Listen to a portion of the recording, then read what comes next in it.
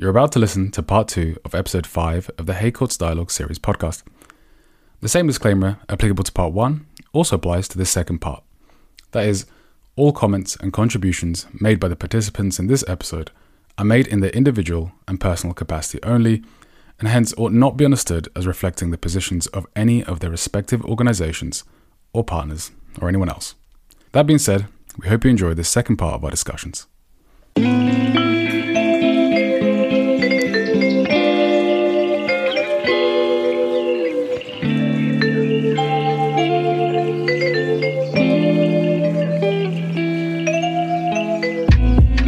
Welcome to the Hague Courts Dialogue series podcast, and welcome back for part 2 of our conversation on some of the legal and political issues raised by the arrest warrants issued by the International Criminal Court on the 17th of March 2023 for Vladimir Putin and Maria Lvova-Belova. In part 1, Julie Fraser, Victoria Kerr, Serhii Masol, and Owiso Owiso discussed several issues to consider in respect to international criminal justice, ending on considerations about how narratives are being contested in respect to the alleged crimes being committed.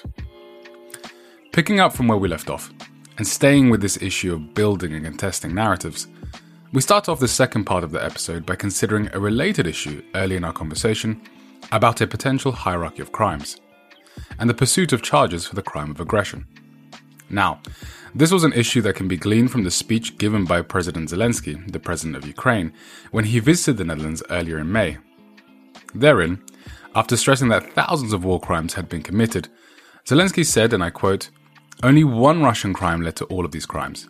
This is the crime of aggression, the start of evil, the primary crime." End of quote.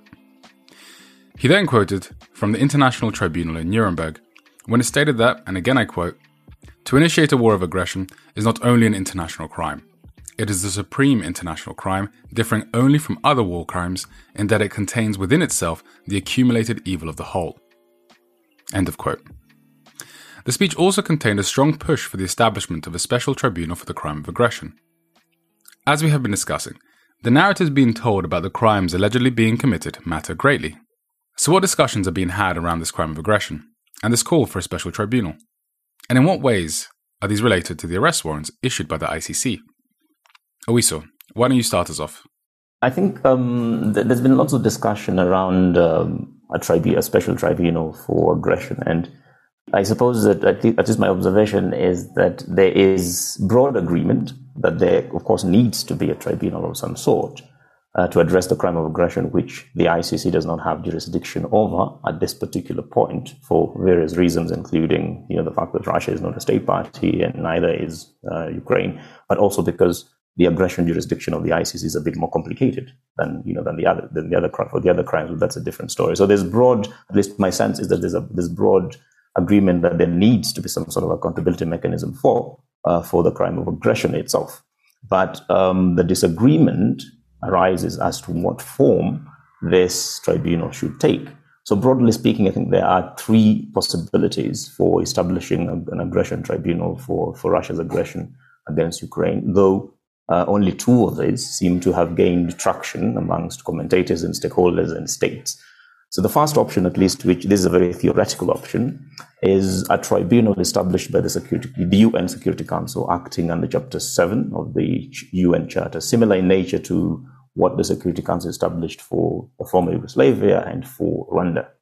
This is obviously not a practical option, as I mentioned at the beginning, because at this point, at least, because the very possibility that Russia would veto such resolution before the Security Council is very live. I suspect that the moment it's tabled, Russia will veto it. So this is not exactly, so at a theoretical level, that is an option, but it's not a practical option at the moment.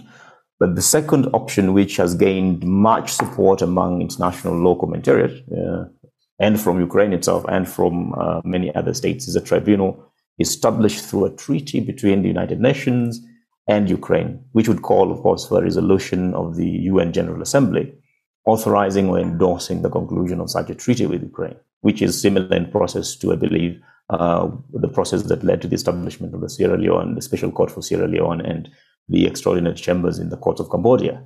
So proponents of this model argue that with the endorsement of the General Assembly, this special tribunal would be international in nature. That is, it would reflect the collective will of the so-called international community. And it will possibly make it easier to address the thorny issue of hereditary immunity, which is another issue.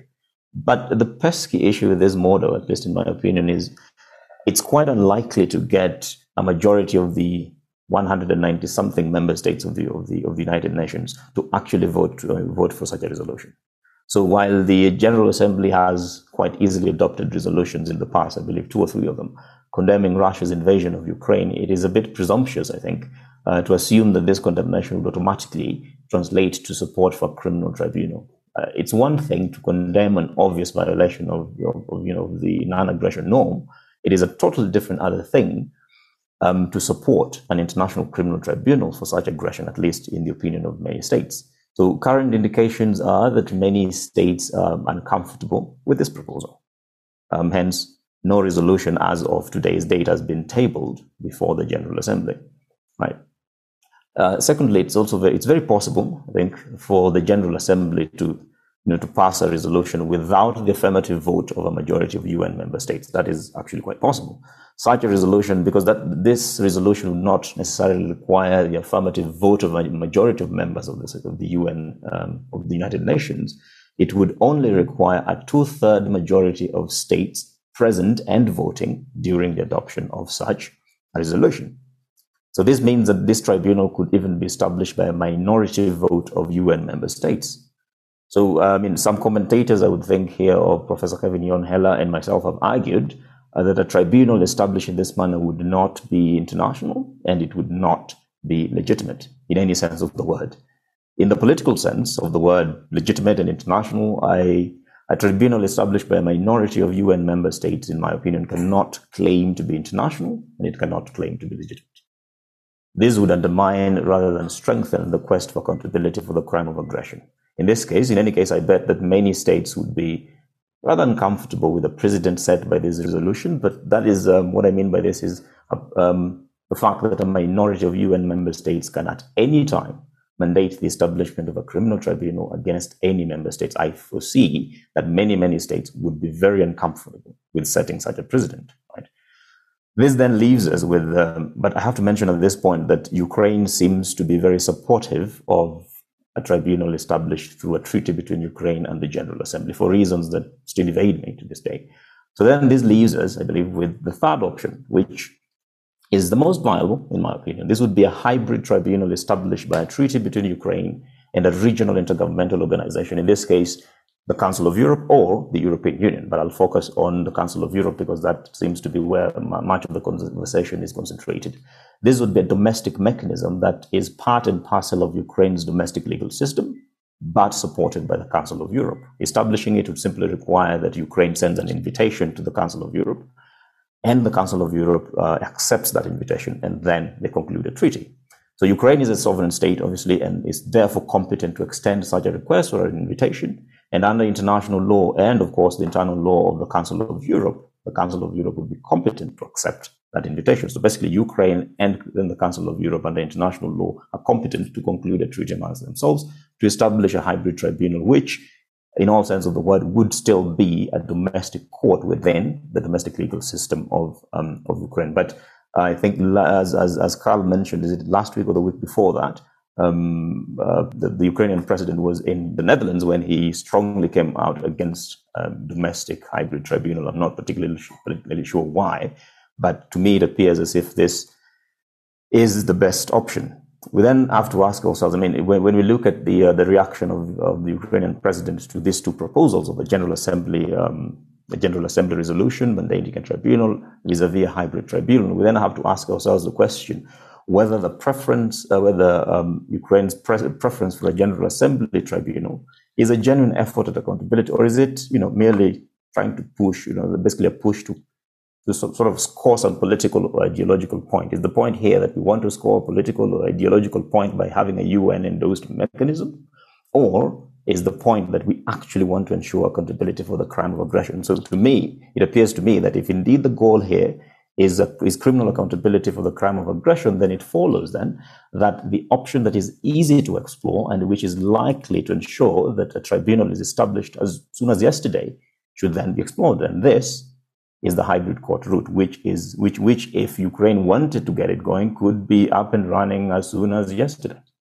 Yeah, well, I want to echo what Awiso said and also share his pessimism regarding the UN route. Certainly the UN Security Council is going to be a no-go. But I think the UN General Assembly also isn't something we can rely on. There was the resolution adopted just in February 2023. So this was sort of the 1-year anniversary of the invasion of Ukraine. And this called for Russia to withdraw, etc., in quite strong terms. But there were only 141 states voting in favor of that. There were 7 states voting against. And here we have Belarus, North Korea, Eritrea, Mali, Nicaragua, Syria, and of course, Russia. But there were also over 30 states that abstained. And this includes China, India, Pakistan, South Africa, Sudan, Ethiopia, a range of other states. So I think that I agree with Awiso that if the resolution was actually to create some sort of mechanism for accountability, you might find that number of states opposing or abstaining increasing dramatically. And I think that it could also be seen as a dangerous precedent, both in relation to what Awiso said about legitimacy and international law. But also I think some states like the USA might also be a little bit nervous about a precedent like this.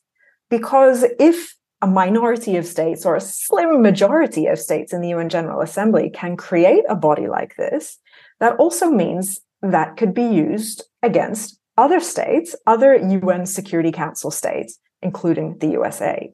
So I think we might even find some Western states feeling a little bit uncomfortable with the creation of some of these sorts of institutions, especially when it comes to something like aggression. As Awiso said, the jurisdiction for aggression at the ICC is much more limited.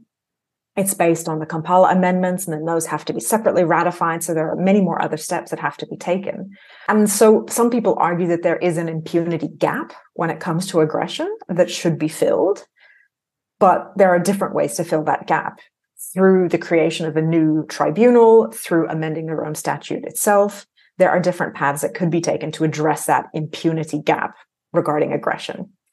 But I am falling on the side of pragmatism and thinking that right now, I would prefer to pursue more realistic crimes like war crimes before the ICC, rather than creating new bodies, funding new bodies, challenging jurisdictions of those bodies, and then perhaps just adding to the fragmentation of international law and its institutions.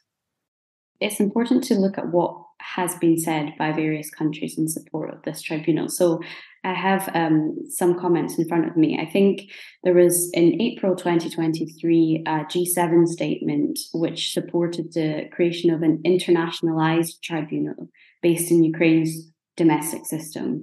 And that was obviously agreed by Canada, France, Germany, Italy, Japan, the UK, and the US, along with the EU more broadly. Then Zelensky visited The Hague, as has already been mentioned, and seemed quite against a hybrid option. But then just yesterday, in fact, Zelensky made a speech at the online summit of the core group of leaders on the establishment of the Special Tribunal for the Crime of Aggression against Ukraine, in which he was supporting a Nuremberg tribunal option, which is in fact a different option from, I think, anything that's been mentioned so far. And then the core group itself issued a joint statement just referring to a tribunal without kind of any detailed reference to a specific model. So I think there's still a lot of confusion about the different models that are available and the support for those different models. And I think that actually we can break down the UN General Assembly option a little bit further as well, because I think that there's the option of an internationalized tribunal within Ukraine's own domestic system, and also an international tribunal with domestic elements. And I think perhaps when Ukraine is voicing its concern as to the hybrid option, it's referring a little bit more, I think, in my understanding, to a tribunal or a court within the domestic system. But I'm not sure if the comments relate to a tribunal which is an international one with domestic elements. So I think there's, again, a little bit of a confusion between the different types of options that are available. Regardless of either of those options, it would still require, as has been mentioned, UN General Assembly agreement. And I think that is the main issue to overcome. On establishment of a tribunal or a court with the agreement of the Council of Europe or a regional body along those lines, I think that questions again may arise as to the international nature of such a court and whether that would overcome immunities in that respect. I think those have been widely raised in academic discussions on this as well. I think that what I have observed is that the discourses about the International Criminal Court's investigations of war crimes and the arrest warrants go hand in hand with the discussions about punishment for Russian aggression against Ukraine. Since 2014, there has been some confusion, admittedly, whether the ICC can in principle prosecute the crime of aggression in the situation in Ukraine. Nowadays, these issues, it seems to me, have been clarified to the general public, and yet the government has not announced clearly which kind of an option it wants to pursue.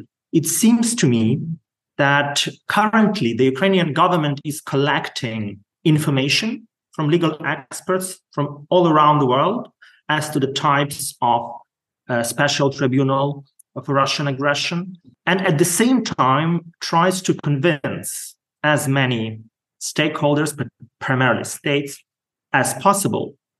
And here I would like to outline two issues.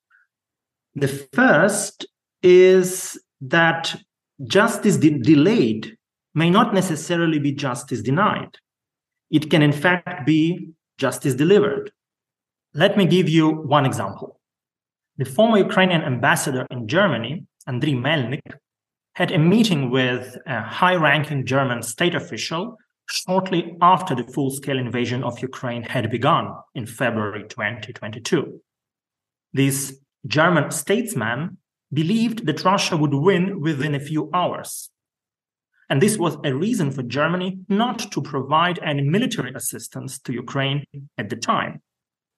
However, when Ukraine proved capable of defending its sovereignty in the first days and weeks of the full-scale invasion, Germany and some other states began to provide weapons, notably heavy weapons, to Ukraine. What I wanted to say is that the international support of a special tribunal for the Russian aggression against Ukraine will boil down to what is happening on the battlefield. It seems that historically, many states tended to support winners, not losers. And here comes the second point, and it is diplomatic. Unfortunately, Ukraine has for many years ignored Africa and Latin America at the diplomatic front. There were very few embassies of Ukraine in these regions, and as a result, the Russian propaganda is much more visible, noticeable in these parts of the world. People in Africa and Latin America listen to their own media and Western media, which are very vocal. And as an alternative to these narratives, they listen to Russian media. And in this war of narratives, the Ukrainian voices are not heard. And one of the responses by Ukraine is to become more visible in these parts of the world. Quite recently, the Ukrainian government announced the establishment of new embassies in Africa. Right now, when this podcast is being recorded, the Ukrainian foreign minister is on an official visit in Latin America. And that is the first visit of a Ukrainian foreign minister to this region in 10 years. One of the solutions, as I see it, is when Ukrainian voices are directly brought to the audiences in the global south, when Ukraine is not perceived as Western European, which it is not, then the messages of decolonization, of the imperial war of aggression waged by Russia, would be better understood. Of course, when the same messages are conveyed by Western experts or politicians, particularly from the United States of America or the UK, they are treated with skepticism. People in the global South immediately recall their own histories of being colonized. Ukraine has never colonized any country, so it has a clean hands. And then its message would be much more powerful than it has been so far. Just to add on to what Serhia said, it was probably just a little response. Of course, I'm not discounting the so-called Russian propaganda. I mean, that's all over the world, and Russian propaganda, American propaganda, and everybody has propaganda going on. And I'm not discounting the effect or impact of that. But I do think, again, that if Ukraine as a state wants to win hearts and minds on the African continent and in Asia and in Latin America, it really needs to do a lot of introspection. And the reason why I say that is because these states and these peoples have their own minds, independent minds, and they can make up their own minds. And they're not blind. They're not blind to history. They're not blind to current affairs. And just to, what I mean by that is that if Ukraine decides to approach Latin American countries or African countries or Asian countries seeking support on particular issues, Ukraine is obviously going to be asked what its voting record has been on issues that are of particular importance to Africa and to Asia and to Latin America. So I would just like us to go back a little bit and look at what Ukraine's voting record has been on resolutions on racism, on resolutions on indigenous persons. So it's a matter of public record that Ukraine has consistently voted against its resolutions on racism and resolutions on indigenous persons, both before the General Assembly and the Human Rights Council. So if you are going to Latin America and Asia and Africa to seek support for your quest for accountability in the wake of Russia's aggression against Ukraine, of course, expect to be asked by these states, because they have independent minds of their own, expect that they will ask you, why is it that when you are in trouble, you want us to assist you, but when we need your vote on issues that have no particular military impact, like votes on racial equality and indigenous persons, you've consistently voted against them, and including votes on Palestine, for instance. So yes, it's important for Ukraine to spread its wings and actually approach states and have diplomatic conversations, but it needs to be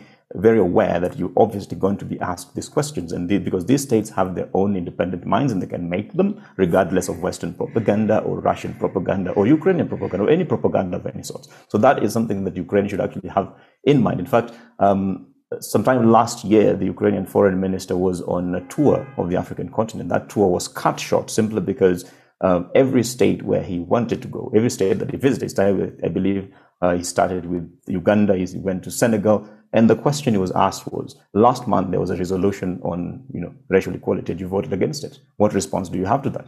And that was it's such an uncomfortable meeting that the foreign minister was forced to cut it short, because he did not expect these states to be asking these particular questions. Diplomacy and international relations is always a question of state interests, and that is something we cannot ignore. But of course, I would like to see at a particular point, I would like us to get to a particular point where there's galvanized support across the African continent or Latin America or Asia against Russia's aggression. But before we get there, we actually have to be very honest about our own diplomatic histories. But then as regards the international community's reaction, of course, it's been rather mixed. One category of states, obviously, most of them being European states, have welcomed the arrest warrant very enthusiastically. But then, of course, we also have to realize that these European states who have been very enthusiastic in welcoming this arrest warrant were very quick to chastise the court when it authorized an investigation into Palestine. So that sort of hypocrisy is not lost on anyone, right? Again, the United States, for instance, which is the main ally of Europe, was more circumspect. Of course, they were a bit more circumspect in their reaction. They were cautious about the arrest warrant. They welcomed it, but if I were to quote President Biden, I think I have the quote somewhere here. I think it's justified, but the question is the ICC is not recognized internationally by us, end quote. That's what Biden says. In the case of the US, this reaction is rather consistent with the Americans' self-interest, just like, much like every other state, as I mentioned in the beginning or earlier on, self-interest basically, informs how some of these states react. But to me, what is more prominent is another much larger group of states, mainly from the Asian continent, Latin America, and Africa, who have chosen to be, they've chosen what I would call cautious silence. And there may be multiple reasons for that, but I do suspect that every state is primarily concerned with its own interests, and the silence does not necessarily mean that they support Russia's aggression. In fact, if we refer to some of the previous resolutions by the General Assembly, most of these states actually condemned the invasion or the aggression. So their silence is not necessarily support, in my opinion, for Russia's aggression. I do believe that most of them don't support it, but it's primarily concerned with their own interests, and the balance here tilts for them, at least, in favor of sitting on the fence where a powerful, nuclear armed state like Russia is involved. In any case, a majority of Asian or African states have over the years expressed mistrust in the way the ICC conducts its business, and that is the kind of mistrust that we cannot sweep under the rug, and it's actually coming out more prominently now. And the very speedy investigation of the Ukraine situation, as compared to the very slow action in other situations, such as, I believe, in Afghanistan and Myanmar, in Nigeria and Palestine, and in action in other situations such as Iraq, where the United Kingdom was involved, and the Mavi Marmara case where Israel was involved. These have contributed to this sort of skepticism and this interest. So taken together, these states do not appear to view the ICC as a viable and impartial arbiter, and that I would assume, at least the way I see it, informs their very cautious reaction to this arrest warrant. But I have to emphasize that I do not believe that their cautious silence is because they support Russia's aggression. It is simply because states are looking out for their interests, and their relationship with the ICC over the years has not particularly been very rosy, and the ICC hasn't done much to actually build upon that confidence. Following on from what Owiso was saying about states pursuing their own self-interest, I think a very clear example of this is the United States and its relationship with the Rome Statute and the International Criminal Court. The United States was part of the drafting process and the negotiations of the Rome Statute in the 1990s, but they then did not sign, with a caveat there, and ratify the treaty. So they wanted to be part of the process that would set up this court, and they were particularly involved in things like the powers of the prosecutor and whether they would be able to independently start investigations or not. And also, of course, they included a role for the UN Security Council in relation to the ICC. So they sort of secured some power for themselves in the court and its operations via the Security Council, where they, of course, have a veto. Then under the Bush administration, they were actually actively opposing the International Criminal Court, and they were agreeing bilateral agreements with other states to avoid the jurisdiction or the exercise of the court's jurisdiction in relation to their nationals. Now, under Republican and Democratic governments, it's changed somewhat over the years. Of course, a low point was under the Trump administration, where they actually sanctioned the prosecutor, Bensouda, and a member of her staff, Mochechochu, and they were individually sanctioned. And so those sanctions were in place for the end of Trump's term, and it was then only under Biden that they were removed. But under Trump, there was very strong anti-ICC sentiments, and that, of course, related to the investigation in Afghanistan. And here you can see that the ICC itself is also not immune to these political considerations. Because when the prosecutor of the International Criminal Court asked the pretrial chamber to open an investigation into Afghanistan, this was originally denied by the court in 2019. And then it was on appeal in 2020 that it was only granted permission to open up this investigation. And then following the appointment of Prosecutor Khan, he then said that he would not be pursuing US crimes in the situation of Afghanistan, but really those by Islamic forces. And then again, here you see the sanctions being lifted. So you really see the US playing the court when it suits them, i.e. now sort of supporting these arrest warrants against Putin, and then very much opposing the court and seeking to undermine the court when it goes against their own political interests. The USA has done this, as I said, over various administrations, and I don't see that changing, whether it's necessarily a Democrat or a Republican in government in the US. I think they will maintain this position where they will use the court when it's beneficial and oppose it when it threatens their interests. And this very much goes back to this idea about double standards. Owiso mentioned the how quickly this prosecution or the case moved in relation to Ukraine. And I certainly saw that as a good thing. There have also been cases before the European Court of Human Rights, and they've also been proceeding quickly. So in a lot of ways, human rights and criminal law institutions have been mobilized to address this issue, which is what the whole idea is: law, not war. So we're supposed to be using these legal institutions. But then you can also say, yeah, the Nigeria situation has been under preliminary examination for 10 years now. The situation in Guinea has also been under preliminary examination for over a dozen years. And the situation in Palestine has also been open in 2015, but we're yet to see any warrants or any accused persons in that case as well. So that's them. Again, when you look at this double standard and you say, right, lightning speed here, but literally dozens of years in other situations that haven't been resolved. So I think this also colors responses to the ICC. And how it operates in this political context. Out of interest, has there been any reply from the ICC to these accusations of double standards? Or, sorry, Sadi, go ahead.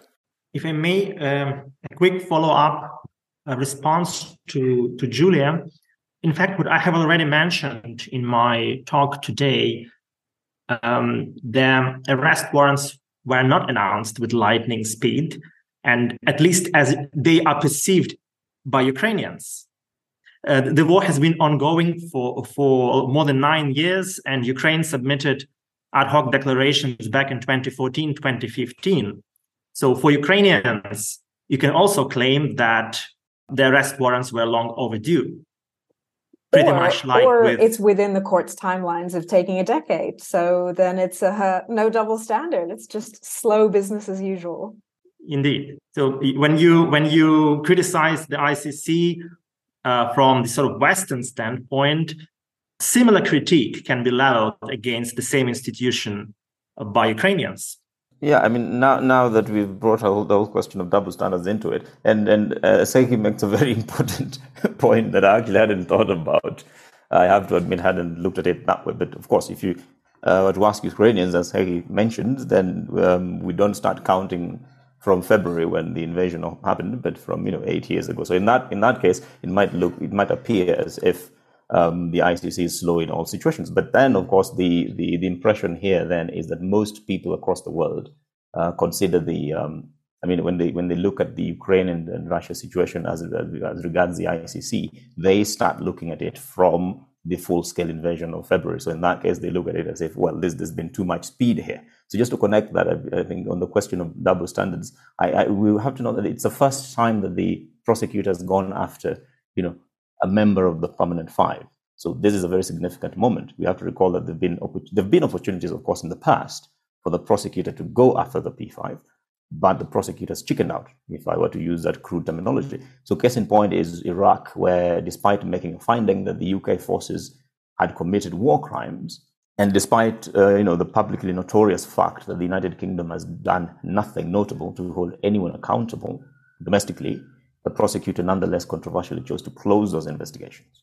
Similarly, or for whatever flimsy excuse, Karim Khan decided to deprioritize the investigation of war crimes committed by US forces in Afghanistan, as Julie mentioned. So the Ukraine situation is, of course, the first situation where the prosecutor and the chambers have shown, some spine, so to speak, by boldly going after the P5, and it's significant for that. So secondly, it's also the first time that an arrest warrant is issued against a sitting head of state in a situation not referred by the Security Council. So the first time the court issued an arrest warrant for a sitting head of state, it was in the Sudan Darfur situation, and that was a situation referred by the Security Council. So this is the first time an arrest warrant has been issued against a head of state, a sitting head of state, in a situation that has not been referred by the Security Council. It is, what they really show, at least in theory, is that nobody is untouchable, and that actors in other situations have reason to be very jittery. But that, of course, is just, as I mentioned, in theory. So all this means that Putin and Lvova's arrest warrant are important precedent, which can be a turning point for the court, especially if this momentum is sustained. It certainly changes, at least it changes my perception, in as far as it proves that if the prosecutor is really minded to, it can actually pursue the P5. Having said that, of course, there's always a but. Having said that, however, the relevance of this, watershed moment will depend on what the prosecutor does regarding Afghanistan, specifically as regards alleged crimes by U.S. forces there, and Palestine and other situations, but more prominently as regards Afghanistan and Palestine. If, on the one hand, the prosecutor makes significant movement soon in Afghanistan and in Palestine, then the arrest warrant against Putin and his co-accused will likely change, at the very least, for the perceptions of bias as against the court. So if on the other hand, however, the prosecutor does not make any movement as regards Afghanistan and Palestine soon, and very soon, then I'm afraid that the perception of bias is likely to persist, or even become more pronounced, as this move then will likely be viewed as proof, yet again, that the ICC's enthusiasm is only limited to those, I would say, safe situations that do not adversely affect European and North American interests and the interests of their allies like Israel, for instance. So if nothing happens as soon as very soon as regards Afghanistan and Palestine, then the Putin and Lvova-Belova arrest warrants are likely to do, in my opinion, at least, more damage to the court's reputation than any good. So in short, the bias and double standards issue isn't likely, to go anywhere anytime soon. But the prosecutor at least has, with this Ukrainian investigation, a unique opportunity here to turn the tide on this in order to vindicate the court and to win hearts. And how does the prosecutor do that? As I've mentioned, it will do that by making significant and serious movements as regards the occupied Palestinian territories, Afghanistan, as regards the alleged crimes of U.S. forces there, and other situations that have been on the docket for quite a long time, including Nigeria, Guinea, and Myanmar, for instance. So if the prosecutor moves fast on this, and very soon here is relative, but we can estimate what that means. If the prosecutor moves very soon, then at least that will pour a lot of cold water on this perception of bias. But if nothing happens in those situations, then I don't see this helping at all. In fact, and as Khal asked a question, has the court responded at all? No. In fact, there's been actually significant calls from all over for the prosecutor to actually even issue a statement as regards, the Gaza, what's happening in the Gaza today, and Sudan, or anywhere really. But when Karim Khan took over office, he indicated quite strongly that he does not believe in the utility of statements. I agree with him to some extent, but there's something symbolic about issuing statements, especially when conflicts flare up. So Karim Khan decided that he will not issue any statements. But, that he may have had a point until Ukraine happened. And he issues statements as regards Ukraine every other day, every other minute. And there's absolutely nothing wrong with that. It's actually very important. The call would simply be, do the same with other situations, especially when conflicts flare up, like, conflicts like the Gaza situation flares up every other minute, and Sudan. So the prosecutor is not helping himself very much at the moment. But of course, I would love to give the fellow the benefit of the doubt.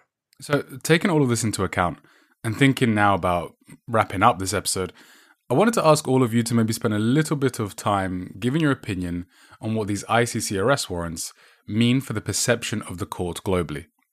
Now, WISO has just begun this conversation by telling us, okay, look, actually, the court needs to act in other situations in order for their perception globally to change. But why does it matter how we look at the court? And what perceptions in particular? Whose perceptions are we concerned with? Is it the public, victims? Is it the states party to the ICC, or indeed those not party to the ICC? A couple of thoughts on that, if possible. I think it's a great question. And I think I want to address something that's perhaps even further beyond those stakeholders you just mentioned, and that's to address gender stereotypes. Because I think there's a perception that we commonly have in international criminal law and also on the ground in different cultures around the world that portray men as perpetrators. Certainly men like Putin, strong men who ride the horse without their shirt on, who really portray themselves as these powerful aggressors who, are all dominant. And so there we see men as the perpetrators of crimes, the crime of aggression. And conversely to that, women are in these gendered roles as victims, as passive, as vulnerable, as needing protection. And women are often then seen to be the victims of these crimes by men. And this relates both in domestic settings where, you see men sort of are typically the ones portrayed as the violent ones, and women there again playing this role of the victim. And this is particularly the case in relation to sexual and gender-based violence as well, talking about rape, talking about domestic violence, these sorts of things. Always the perception that, you'd sort of typically have in your mind would be the perpetrator being a man and the victim then being a woman. And this is played out in many different cultures and domestic jurisdictions around the world. But of course, everyone can be a victim also of sexual and gender-based violence. And equally, men and women are also perpetrators of violence. But these gendered roles and gender stereotypes really inform and influence the way we think and perceive these different actors. And women's violence or criminality has often been treated differently to that of men. And women perpetrators are often portrayed as being having controlled by men in terms of their actions. They weren't acting independently. They were, manipulated by men, and then they were given lesser sentences. Or other times, the role of women as a mother has been presented as a defense almost, saying, I couldn't possibly be a war criminal. I'm a mother. These are my children. I'm a wife. And these sort of norms or gendered roles are then put forward as an idea that women couldn't possibly be international criminals. So I think that these arrest warrants, particularly for Maria Lvova-Belova, is in a way welcomed because it helps to challenge those perceptions and those stereotypes about men and women in conflict. And I think it causes us to reflect a little bit more and have some perhaps more nuanced consideration of gender and how it informs what we expect of people, how we perceive of people. As perpetrators and as victims. And we certainly also need to move away from binary conceptions about gendered roles of men and women, and also that of victim and perpetrator. So in a way, I think it's positive that Maria Lvova-Belova has also had this arrest warrant issued. But in many ways, it also really fits with stereotypes about women in the sense that she was the Commissioner for Children's Rights. Again, we see a woman, very rare in Russia's sort of powerful circle, that there aren't very many women. And when there are women, they're things like Commissioner for Children. So that's a stereotyped role there as well. And in the media in Russia, she is often portrayed as being a savior of Ukrainian children. She talks about this herself, saying that she's rescuing these children from these conflict zones and that the Ukraine was failing to protect their own children. And there was an interview with her that just came out this month. And the interviewer poses a question to her and says, are you a war criminal? And in response to this, Lvova-Belova laughs and she says, I am a mother. That says it all. She doesn't deny it. She simply states, I'm a mother. I cannot, that is therefore mutually exclusive from being a war criminal. And she has gone on to, in fact, foster children, including children taken from Ukraine. And she talks about this 16-year-old boy that was evacuated from Mariupol while Russia was attacking Mariupol. And she says that my heart called me to him. So again, sort of echoing this idea that she is a mother, that she's loving and caring and therefore cannot be a war criminal. And we know that is, of course, not the case. There have been many female war criminals and international criminals around the world. Despite that fact, it's still really not prosecuted at the international level. There are some select examples from the International Criminal Tribunal for Rwanda, and again from the International Criminal Tribunal for the former Yugoslavia, of women who were convicted of international crimes, including rape and sexual and gender-based violence, which I think is also noteworthy. But before the ICC, there's only been one other woman, and that was Simone Gbagbo, who was the wife of Laurent Gbagbo, the former president of Côte d'Ivoire. And her case never came before the court. She was never surrendered to the ICC. She was prosecuted domestically and then granted amnesty. So I think we also have to look at the way in which the media talks about Maria Lvova-Belova and how also she's portrayed in this trial, if it ever comes to be, how she's depicted and what gender stereotypes are used to either reinforce her as a monster or as a mother who can't possibly be a war criminal. Yeah, and indeed how often her arrest warrants and her actions are mentioned and engaged within the media, right? I mean, reflecting on our conversation just now, we're more than an hour in, and I wonder whether we've shone enough light on the fact that, hey, there are 2 people for which arrest warrants have been released, not just 1 arrest warrant for a head of state. Go ahead, Serhi. I would like to add a couple of more comments to this debate about gender.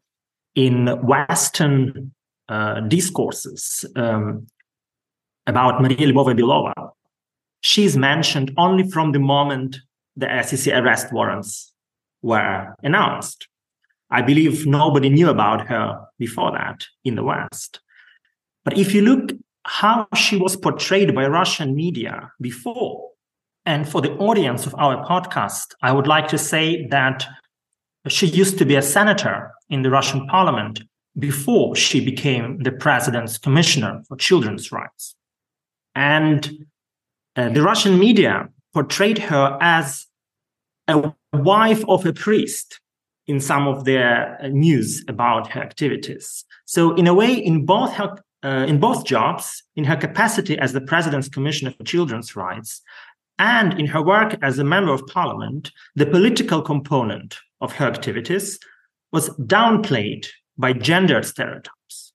So she was not a full-fledged politician, but a wife of a priest. She cannot be a criminal, but just a mother saving children. And to contextualize this problem, the scope of this problem goes beyond human beings.